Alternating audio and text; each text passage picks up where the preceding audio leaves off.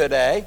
Those of you who was in Sunday school class, Rob danced all over my message this morning, but that happens from time to time.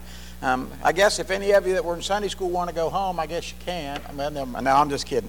But I just want to speak on good works, and we're going to take our thought initially from Matthew the 5th chapter. So if you want to turn there, we'll look to the Lord in prayer. Father, we thank you again for your goodness. Ask you, Lord, to anoint the message this morning, that all things would work to your glory and honor. It's all about you. It's all about souls.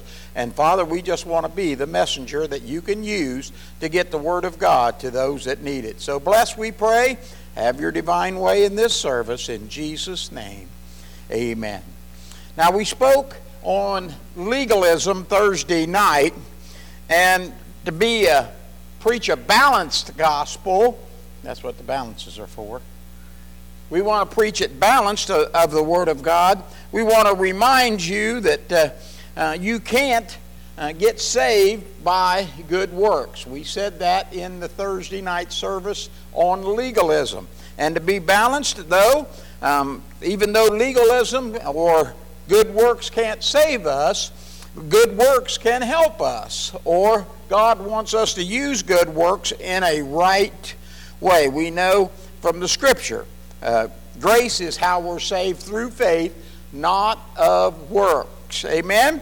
So if we know that, that's a good start. We want to start from there.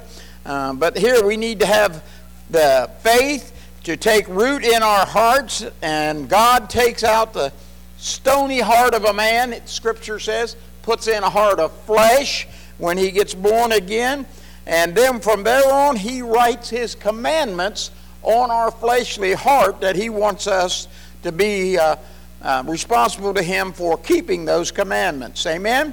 If you are then responsible to perform in a way that brings glory and praise to your heavenly Father for the fact that he has now called you, justified you, redeemed you, and saved you through Jesus Christ. Amen? Now, if anyone, whether he wears a tie or not, tells you you must do anything to be saved other than be born again, don't listen to him for your salvation. Again, there is no work you can do that saves you. Amen? I want to make that clear because a lot of people have a list of do's and don'ts on their docket that they think is going to get them to heaven. That's not the way it works. Being born again is the only requirement to salvation. And that's a spiritual work, not a physical work that you can do yourself or help someone else, lead them to where they can have that spiritual work done in their lives. I just wanted to clear that up to help balance out what we taught Thursday night and help us today to understand how to have a balanced gospel. In Matthew, the 5th chapter, starting in verse 13, I'm going to read, and it's basically what Rob read in Sunday school, but he read it out of Luke's gospel. And it says here, "Ye are the salt of the earth. But if salt has lost its savor, wherewith shall it be salted? It is henceforth good for nothing, but to be cast out and to be trodden under foot of men." So, what is salt good for? Okay. Now, ye are the light of the world. A city that's set on a hill that cannot be hid. Neither do men light a candlestick and put it under a bushel, but on a candlestick, and it giveth light unto all that are in the house. Let your light so shine before men that they may see your good works and glorify your Father in heaven. So here we go. All right? We're talking about good works. Here he's talking about salt. Now, I don't know what you think of salt, but all Jesus is doing here is taking a physical example and applying it to a spiritual application in your life. Amen? Whatever you use salt for, whatever. Probably it's the same now as it was in the first century when Jesus talked about salt. Salt in the first century is still salt in the 21st century. 2,000 years later, salt hasn't changed in its purpose. Amen? So here we have salt that he's talking about that's lost its savor. Well, savor just means its goodness or its worth or its value. All right? Whether you're sprinkling it on food, whether you're using it to preserve food, that's what they did. Whether you're using it for whatever reason you're using it for, if it's lost its saltiness, he said it ain't much more than gravel. All right? See the difference? Why? Because the salt has to produce good works to be salt. Amen? So if it's lost its savor, you might as well just use it to pave your driveway or make gravel out of it. He said that's all it's good for, is to walk on or to be trodden on. He used that term trodden. That means walk where you want to walk and use salt to line that path. Amen. And I've been told that I use too much salt.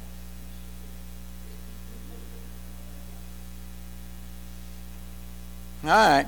It's bad for your heart. Too much salt's bad for your heart. You'll have a heart attack one of these days from too much salt. Well, if pastoring for 17 years hasn't killed me, I don't think salt has a chance. Amen. All right. Amen. But we can have fun with it, but I understand it has a place. My whole life, for some reason or other, if it gets up to 70 degrees, I am sweating. My hat yesterday, it was 15, 20 degrees yesterday morning, whatever it was, and we went to Brother Rob's house. He had a tree he wanted to change into firewood, so we went over and in 2 hours it was done. But when I took my hat off, my hat was soaking wet. My hair was standing straight up from sweating in 20-degree weather at that. I have always sweat like crazy. And actually, when I was an athlete playing sports, they used to give me salt tablets because I had a deficiency in salt. So I kind of developed a taste for it, and I still probably use too much yet today. But so far, I'm surviving. But that's what salt can do if you use it in a right manner. Then in verse 14, he says, you're the light of the world. That's pretty clear, isn't it? Amen? Again, he's using a physical example to explain a spiritual truth. You're like a city on a hill. Amen. Now, anybody that knows as they're walking down the highway, even if it's at night, they can tell when they're getting closer to the city because the light's glowing off of it. And they can tell that that's what that is. Up ahead of them is a city on a hill. Or a candle on a candlestick. Now, it don't do you much good to light a candle and then put a box over it. No, that won't do any good. But what you do, you set it up high in the room or on a candlestick or on a table. You do something to lift it up. And then it lights up the entire room where you're at. Amen? A candle on a candlestick cannot hide. The darkness will not make sure that it's not there. But you will notice a candle on a candlestick when you walk in a room. For some people, they like the attention. They think they're the candle in the room. Now, let me give you an example. Why do we call all the people in Hollywood that produce movies, and we call them what? Stars. They're so bright, we call them stars. Amen. Well, they're not all that important, I guess. Maybe it makes them feel important. And a lot of them, even in the Hollywood group, they like to get on television and give their opinion on something, show you how smart they are. Well, they would have been better off if they wanted to impress me just to be a star and go on about their business. Amen? Because you know how much you think of them as stars? You pay your money to go sit in an uncomfortable place, eat stale popcorn, and watch 3 or 4 hours of them act like somebody that they're not. And we call them stars. Oh well. Oh well. If you want to act like somebody and be a star, act like God. Amen? Verse 16 in the scripture there. Now if you notice from verse 13 down to verse 17, that's one of them fill pots. If you got your Bible, you'll see it. It looks like a little P backwards kind of thing with a couple lines in it. That just denotes this is all one paragraph that Jesus is teaching here, or all one thought. He says in verse 16, let your light so shine before men that they may see your good works. Amen? And glorify your Father which is in heaven. Amen? Now we don't have to argue over which heaven that is, because God occupies all the heavens. Amen? Unlike Hollywood, the best way to reach stardom in this world is to act like your Heavenly Father spiritually and give Him all the glory and praise for the good works that you do and what things you have accomplished because of His leading in your life. Look for a second with me in John, the Gospel of John. I'm going to just real quick look here. When Jesus came into the world, John 1, 4 and 5, said, in Him is life, and He's speaking of Christ, and the life was the light of men. And light shined in darkness, and the darkness comprehended it not. Now, what do you think comprehend means? We think of that as something we might understand. Comprehend, I get the idea, I understand. Really, that's not a good translated word there from the King James, if you would. But a lot of people in other translations, it says it's overpowered. The darkness cannot overpower light. I can remember a time when Bonnie and I went to West Virginia, and I preached a weekend revival down in West Virginia, and it was a little town, I forget the name of it now. It's a little dot on the road, and they had 6 or 7 people there. But we stayed all weekend down there. They put us up in a trailer they had, a mobile home. We stayed there, and I preached a Friday, Saturday, and Sunday, and then came back home. But while I was waiting Saturday, we preached Friday night, and while I was waiting for the Saturday night service, we drove on down to Beckley. Yeah, that's a city that probably rings a bell if you know anything about West Virginia. And we took a tour of a coal mine. They put us on this little flat, looked like a train car, but just a little bitty thing. There's 8 or 10 of us on it, and the guy was driving this car and went down into this hole in the side of a mountain, went down in there, and he said, I want to show you something. Is there anybody here that's claustrophobic? And nobody said nothing. So he reached over, and of course all the way down through there, there's power lines and electric light bulbs ever so often down through the mine shaft that we were going down into. So he reached over and flipped the switch, and all the lights went out. Now you talk about dark. I don't think I've ever experienced anything as dark as that was. I mean, you've heard you can't see your hand in front of your face. I practiced it, and I couldn't see my hand right there. I could feel it, but I couldn't see it. Amen. That's how dark it was. And he says now in the old days when the miners would come in here, they had a hard hat on because, rocks might be falling on their head or something. And on that hard hat, they had a little candle. It wasn't even a battery-operated light. It wasn't an LED where they could light up everything, just a little candle. And he had a little flint thing and he said, and what they would do, strike this flint and light that. And it was just it was just like a sconce candle. It lit up the whole coal mine. Just that little bitty candle. I thought, wow, that is great. And one of the guys on the cart said, how much rock, now that we're all the way down here, how much rock's above our head? Oh, he said about 600 feet. We said, don't worry about it. 6 inches will kill you. Oh, that was encouraging, wasn't it? But when you get down in there, boy, it's dark. And Jesus says it doesn't matter. Well, the darkness comprehends light when it's shining for the people. So Jesus here in this particular verse in John the 1st chapter, he was the light of men. And although Jesus wanted to glorify his Father and draw all men unto him, he stood as a physical example of this spiritual truth of how a life of godliness, holiness, and righteousness can glorify his heavenly Father. How? Let your light so shine. Amen? The point there in verse 5 is that darkness cannot comprehend it. Or no matter how much darkness there is, the very smallest light will drive it away. Amen?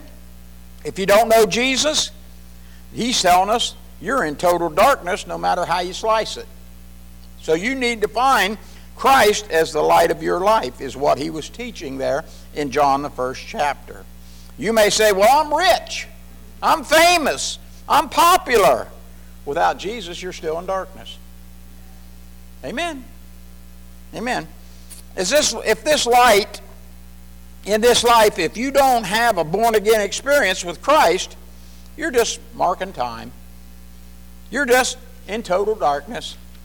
You're not making any kind of effort to influence anyone else. You'll be just doing what the Bible says is just spinning your wheels, I guess. Amen. In 1 John, the Epistle of John 1:7, says, But if we walk in the light as he's in the light, we have fellowship one with another, and the blood of Jesus Christ, his Son, cleanses us from all sin. Now, we know how much all is, don't we? Amen? So, if you read that and think that you have fellowship one with another as fellowship with other people, look again. This fellowship's with him. That's Christ. Amen. Because God is the one we need to have fellowship with, and that's in verse 5 to explain that to us. Because he uses the pronoun him there, but he's referring to God.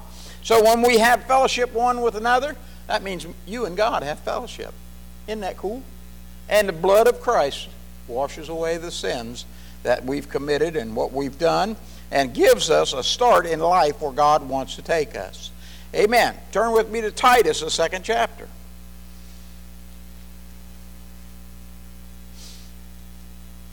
Verse 14. Who gave himself for us. Now, who gave himself for us? Jesus, who gave himself for us that he might redeem us from all iniquity and purify unto himself a peculiar people, zealous of good works. Now, the word peculiar there doesn't mean we're a bunch of oddballs. Amen. Sometimes we act like it. Sometimes we cut up. Sometimes we are a little bit off the path. But it doesn't mean that we're crazy and don't know what we're talking about here. The whole purpose of the coming of Christ into the world is to redeem us from all iniquity and purify ourselves. Then we become a peculiar people. You know what peculiar means? We're different. If you're not different after you get born again than you were before you were born again, maybe you need to go back and rehearse exactly what took place when you, if you would, did the born-again things. It's not that we're a bunch of oddballs or nuts or crazy people, but that we would stand out from the old crowd of darkness that we walked before we got saved. And we need to be, after that, zealous or fired up about good works. Amen? Zealous is something I preached on zealous one time. And it took me all day to preach to get everybody zealous around me, you know. We got to get fired up about it. Amen? So I enjoy doing good works for others. Amen. I do. I just have to tell you. And I don't do it just so I'll get a pat on the back or somebody will slide me some money or buy me a gift card or whatever. I do it because I just enjoy being what God wants me to be. Amen. Usually, I just say, all right, see you later, and head on down the road. No big deal. Amen. Now, I know there are people that on their behalf want to give me something, a gift, or money, or whatever, but I just enjoy doing good things for other people. Amen. As I look around here, I think I've been in about everybody's house here and done something for you at your house, and waved goodbye and went on about my business, you know. Not bragging about that, because it ain't about me. It's about God. It's about me being in the will of God. And I enjoy doing good works for others. I guess that's what makes me peculiar. Because not everybody wants to give up their free time or come around and help and then walk away with nothing in their pockets. But the glory goes to my Heavenly Father whenever I do something for somebody else. He has blessed me with so much, I got to share it with somebody or it'll go to waste. Amen? So we need to just understand how good God has been to us at this point. Peter amplifies this thought a little more in 1 Peter.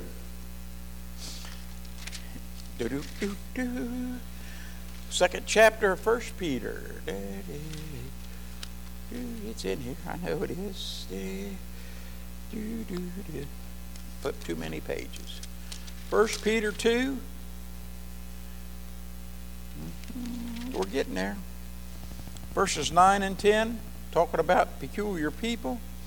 He says, "But ye are a chosen generation, a royal priesthood, a holy nation, a peculiar people, that you should show forth the praises of him who called you out of darkness into his marvelous light, which in time past were not a people, but are now the people of God, which have obtained mercy, but now have I messed that up.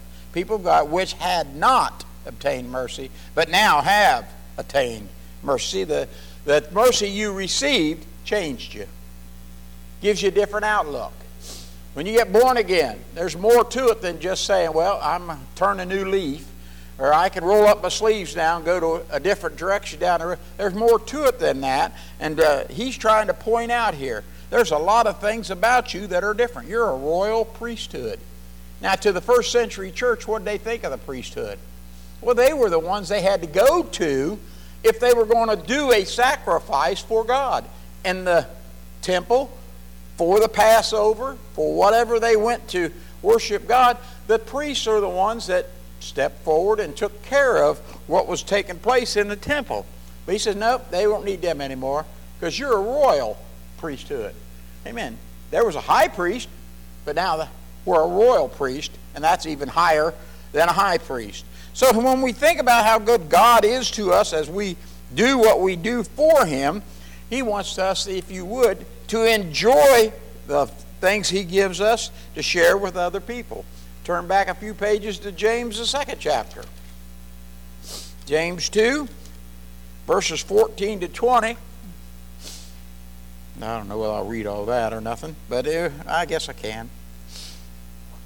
Starting in verse 14, "What doth it profit, my brethren, though a man say he hath faith and have not works? Can faith save him?" What's the answer to that question? Can faith save you? You're saved by grace through faith, not of works. That's the point he's trying to make here. If a brother or sister is naked and destitute of daily food, and we talked about that with the fellow that, the card here, and the fellow we helped through Dennis. Amen. And we just say to that brother or sister, have a nice day, see you later. We haven't helped him. Amen. We haven't done him any good.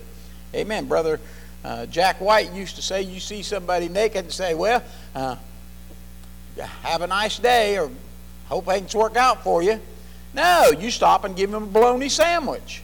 All right? That's what we're supposed to do. We're supposed to help people in that situation. Verse 16, and one of you say unto them, depart in peace, and be warmed and filled, notwithstanding ye give them not those things which they're needful of. What doth it profit? That's a question. What's the answer? Didn't profit nobody. Didn't profit them. Didn't profit God. Didn't profit you. Didn't profit nobody, because you was just selfish and all you was looking at was yourself. Amen? So when you think about those things, we need to understand what is going on when we talk about those things. Amen. So, in verse 14, he asks, can faith save you? In this context, James is saying no. Amen. He's saying that standing alone, faith cannot save you. Get that clear now. Faith is part of your salvation, but standing alone, faith cannot save you. And we need grace, and we need the works that follow that faith and the grace that God has given us. Then we come on down. Verse 16 is another practical example of what works looks like. If he's hungry, feed him. If he's thirsty, give him a Gatorade. If he needs clothes, lend him yours. Amen. Now we have to be careful in this in the 21st century, probably a lot more than we had to in the first century. And the Holy Spirit will help us in this area. But we got to make sure he knows that you're only giving him a bologna sandwich and a Gatorade and a clean shirt because of what God laid on your heart. You're not doing it because you think that's the right thing to do per se out of the flesh. You're doing it because of what God has done in your spirit to help him. So I also think we should look at why he needs this help. Amen? Amen? We're talking about, biblically, about the man that went from Jerusalem to Jericho and fell among thieves. You know that story? And the priest came by, and he said, he'll be all right. Yeah? And the Levite came by, and he said, it's not that bad. But a Samaritan came by. Now, Jesus tells that story because Samaritans and the Jews were on two different levels in the first century. They were not really the best of friends. And so we see that guy needed help, and the Samaritan helped him. That fulfills, if you would, what James is talking about here, about helping somebody in need. Now, if we're going to help somebody that their house got hit by a tornado or a hurricane or fire burned up everything they had, amen, then we should do our part, not only as individuals, but even as a church. We should step up and help people in those situations. We have a food pantry. Amen? Debbie runs it. She keeps it up to date, looking good. All the old stuff she gets rid of, puts fresh stuff in there. If you ever have a need, you're ever hungry, make sure you see Debbie. Amen. Now, how many of you knew we had that? All right, 3 of you did. Good. All right, now y'all know. Amen? So if you need food or something, amen, Debbie's who you're going to see in that regard. We have that in place. I like that idea. You know why? I carry a cell phone. If somebody calls the church and just wants a handout, I can tell them, I'm not paying your bills. We don't have anything in our budget to pay everybody's bills. But we do have a food pantry. I like the thought of telling them that. We are compassionate people, but we're not looking to help bums. We're not looking to help lazy people that won't get a job. We're not looking to bail everybody out. The government can't even bail everybody out. As much as they try with all their giveaways, they still come up short on trying to help everybody. And I'm not interested in helping the lazy and the selfish, but I am interested in helping those that have fallen on hard times or problems or situations. I've even reached in my own pocket and said, you need gas money to get home? All right, let's drive up the gas station. We'll take care of that. Amen? You need something else? Well, you hungry? Well, come on with me. We'll go down to McDonald's and get a meal. Amen. If they say, I don't like McDonald's, well, they're not very hungry. Amen? I like to qualify who I'm going to help because I know there are those that even what old brother White used to say, there are some people who would even break a bank. Amen. They'd want to hold their hand out long enough that the bank couldn't support them all. So we need to do our part and make sure we're doing the will of God when we do these things. So if somebody comes to you and says, I'm having it so rough, I need help, I need this, that, or the other, say, well, I need some time to think about it, pray about it, and I'll ask God for direction. Then you do what God lays on your heart. Amen. That's pretty simple. Or you can tell them, call the pastor. I'll tell them. Amen. But I'm not just going to hand out everything to everybody that comes along, amen, and become a welfare state for everybody in Mason. That's just not what we're up to. Amen. You know the old story? Somebody's hungry, you don't give him a fish. You teach him to fish. You give him a fish, he'll be back tomorrow wanting another one. You teach him to fish, he'll be on the bank the rest of his life. You can't do nothing with them fishermen. They're just always gone. Amen. But that's the old saying we had. So I'll drop down into verse 17 in this particular James, the 2nd chapter. Even so faith, if it hath not works, is dead, being alone. Remember I told you faith alone is not going to save you? Here he's confirming faith here alone, without works, being alone, won't get the job done. In the side margin of my King James Bible, it says instead of being alone, it says faith by itself won't get the job done. Amen? And then verse 18, he said, yea, a man may say, thou hast faith and I have works. Show me thy faith without thy works, and I'll show thee my faith with my works. Works are what's going to explain how you got to the place where you are and why it's so important. So that tells us that good works are still important, especially if you want to keep, if you would, communication between you and God flowing the way it should be. And isn't it great that God loves good works? Read verse 19. Thou believest that there's one God. Man, that takes a lot of faith to believe there's only one God anymore. Especially in the first century, because they worshiped trees and clouds and the sun, the moon, and animals, and whatever they could, shrines they could get from the silversmiths or whatever. They worshiped about anything. But James was telling them, thou believest there's one God, thou doest well. The devils also believe and tremble. Amen. You got to get beyond just faith only, or you're on the same plane as the devils. You believe just like they believe. Amen. So verse 20 again reiterates that faith without works is dead. Amen.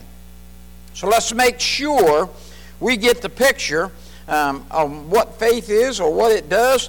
Drop down to the last verse in that chapter, verse 26. For as the body without the spirit is dead, so faith without works is dead also. Amen. Do you know your body? Every one of you, trust me, you have a spirit. Amen. What happens when your spirit leaves your body? That's when you need 6 good friends to take care of you from there on. Amen? That's because you are dead if your body and spirit separate. Guess what? If your faith and your good works separate, what kind of faith do you have? You need some friends to prop it up, carry it away, and put it in a box. Faith without works, he says, is dead. Now, go back again to Titus. We were there earlier. It's not that far.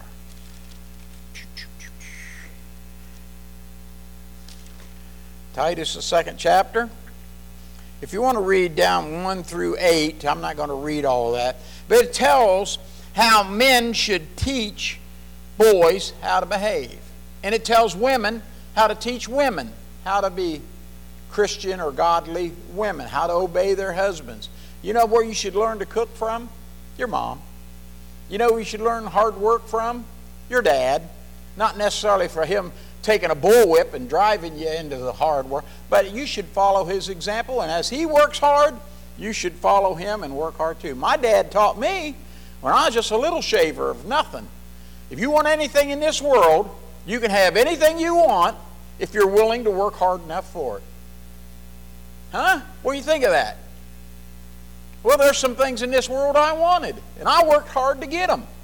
Amen. And so they turned out to be nothing, but that's okay too. But I did earn what I got, if you want to say it that way. Well, the Bible says that's a good way to learn, and for guys to teach their children and girls to teach their children. That's the way things should be. And in verse 7 he says, in all things, showing thyself a pattern of good works.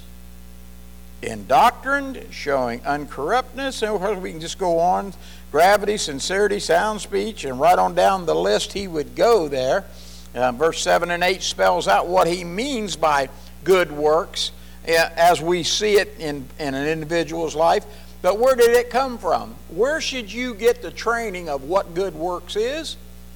From your parents, from a mentor, from somebody that wants to see you grow up and be the person God would have you to be. Amen?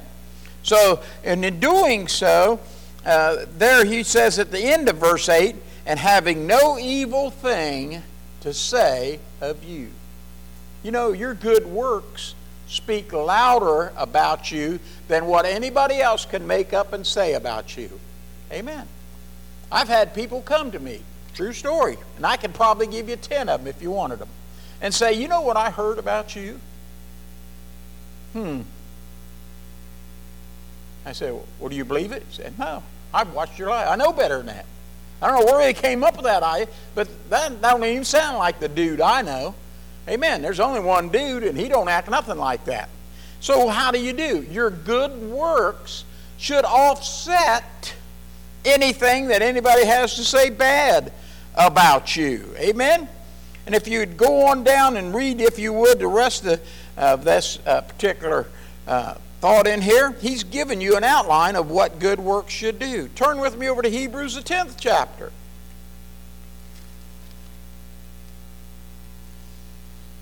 Starting in verse 23. Let us hold fast the profession of our faith. Faith's important. Hold fast to it. How should we hold fast to it? Without wavering. You know what that means? Don't doubt it. Amen. Whatever the faith and God has taught you, don't doubt it. Amen. For he is faithful that promised. That means God gave you that faith. Trust in him to fulfill that faith in your life. That's what Philippians 1 and 6 says. He that began a good work in you will see to it that it's finished in your life. Verse 24 there in Hebrews 10. And let us consider one another to provoke unto love and to good works.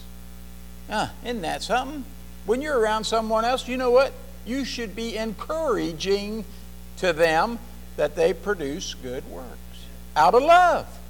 Amen. Love is the key to all of it, if you want to say that. But if you're going to produce good works, I'm not going to convince you to do good works if I do it with a bullwhip. But if I love you into doing good works for God, then it's going to matter to you. Amen.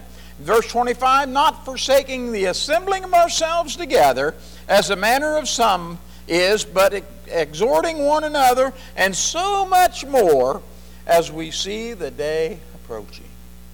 So we need to make sure as people of God, we come together. It should be important for us to have services. It should be important to us because we get to, if you would, provoke one another to good works. Amen. Amen. I can't provoke you to good works if I don't see you. Amen. I can call you on the phone, I guess, and say, would you please? You know, I don't know whether I'd do any good or not. But the whole point of this is he gets to the next chapter, and that's the chapter on faith. Hebrews 11 and 1 says, now faith is the substance of things hoped for and the evidence of things not seen. That's the definition, biblically, of what faith is. But faith without works wouldn't even be faith. You wouldn't have anything to hope for if your faith was dead. We need faith in action. As a matter of fact, the whole chapter 11, is by faith. This one did that. By faith he did this. By faith she did that. Whole chapter of them in chapter 11 of Hebrews. Amen? We call it the faith chapter. We see many people named out for their faith, and their works are spelled out that they did. And it ends up in verse 39 and 40, and all these, or these all, having obtained a good report through faith, received not the promise, God having provided some better thing for us, that they, without us, should not be made perfect. So when we're thinking about the situation that God's talking about here, those people by faith, what they did, how would you like to have your name listed in verse 41? What's going to happen someday? Amen. Now, it won't be in the Bible, and it won't be on this side of eternity, but one of these days, we're going to get to hear, well done, thou good and faithful servant. Enter into the joy of the Lord. And your name's going to be written down. It's called the Book of Life. Amen. And He's going to call your name out, and He's going to tell everybody He can what kind of person you was. Wouldn't that be embarrassing? Amen. I've heard preachers preach that. Would you want your whole life splattered on the wall for everybody to see? Well, that's not going to happen. God's not going to allow that to happen. But if you did good works, they're going to know about it. You know how they're going to know about it? Because those good works are going to be following someone else that's coming up behind us, and they're going to say when they get to heaven, man, I'm glad to see you. I wouldn't be here if it wasn't for you. Amen. Probably all of us in our minds have somebody that we think, man, if it hadn't for him leading me or her leading me into the way I should go for the Lord, I probably wouldn't make it to heaven either. Amen. I've heard people say, I was on my way out the church door and promised myself I'd never come back.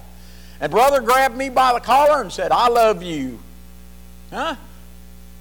It happens all the time. Amen. Or you was down and out. You needed a bologna sandwich and a Gatorade and a clean shirt. And somebody came along and gave you what you needed. That's the way it works. When you get to heaven, you'll get to thank them. Amen. Isn't there a Christmas song about that? What was the one? Well, not that. I was thinking there was a Christmas one about the red shoes or something. Well, maybe we should live by faith with God's works so that heaven one day will reveal to us all the things that we should have done in the things that we do for God. We don't know what God's requiring of us. Amen. But it's all in the next chapter. Verse chapter 12, he says, see that we're compassed about with so great a cloud of witnesses. What are those witnesses? Those are the faithful ones that trod the way before us. Amen. I'm not a pioneer in the gospel of Jesus Christ. Amen. We're 2,000 years too late to be the ones that say we tread the way for everybody else. No. 2,000 years of people have tread the way so that we would know the truth of the gospel. Amen. You know how many times in the last 2,000 years heathens have tried to destroy the Bible? Tried to just get rid of it. So we would have, if you would, no record of what God has done. But God preserved His Word, and through His Holy Spirit, His two witnesses, those two can guide us to where we should be. You see, good works is a testimony of your faith. You can say you got faith, but if there's no works to show it, it's probably hard for someone to see it. People may not hear what God is saying to you, but they can't deny what God is doing in your life. It's just a small portion of what the Bible has to say about good works this morning that I brought. We could probably go on for several more Sundays and talk about good works. I noticed in my concordance and in some of the Bible study side notes and different things, good works pops up multiple times, and we could go in several different avenues. But remember, good works can't save you. But they reveal your salvation to everyone that's around you. Amen? Good works to your soul is just as necessary as food and water to your body. Amen? Well, I know what you're going to say. Well, brother dude, where can I start to get my good works? Well, you're asking the wrong guy. Amen. I can't tell you what to do that's a good work for God. You have to ask Him. Amen. You have to ask God. If I gave you a list of good works to do, you'd probably end up in legalism somewhere. But if you'd go to God and say, God, I want to reflect your glory in my life to my neighbors and to my friends and to my co-workers, where we can get some things done, God will show you. Amen? I'm sure He can guide you to where you need to be in the kingdom of God better than I can. Amen? Now, I can tell you some things that probably would hurt you if you did them, and I really wouldn't want to do that. Again, we'd be going down the path of legalism. And I don't want to go down that path. We've already talked about that Thursday. What I want God to do is talk to your heart. We know that your faith, and He knows how much faith you have and what He can do with that faith and how your works will match that faith. So all I can say to you this morning, make sure you're born again. Submit to the two witnesses, and God will direct your life in the good works that bring glory to God. And remember, Jesus never said it'd be easy, just worth it.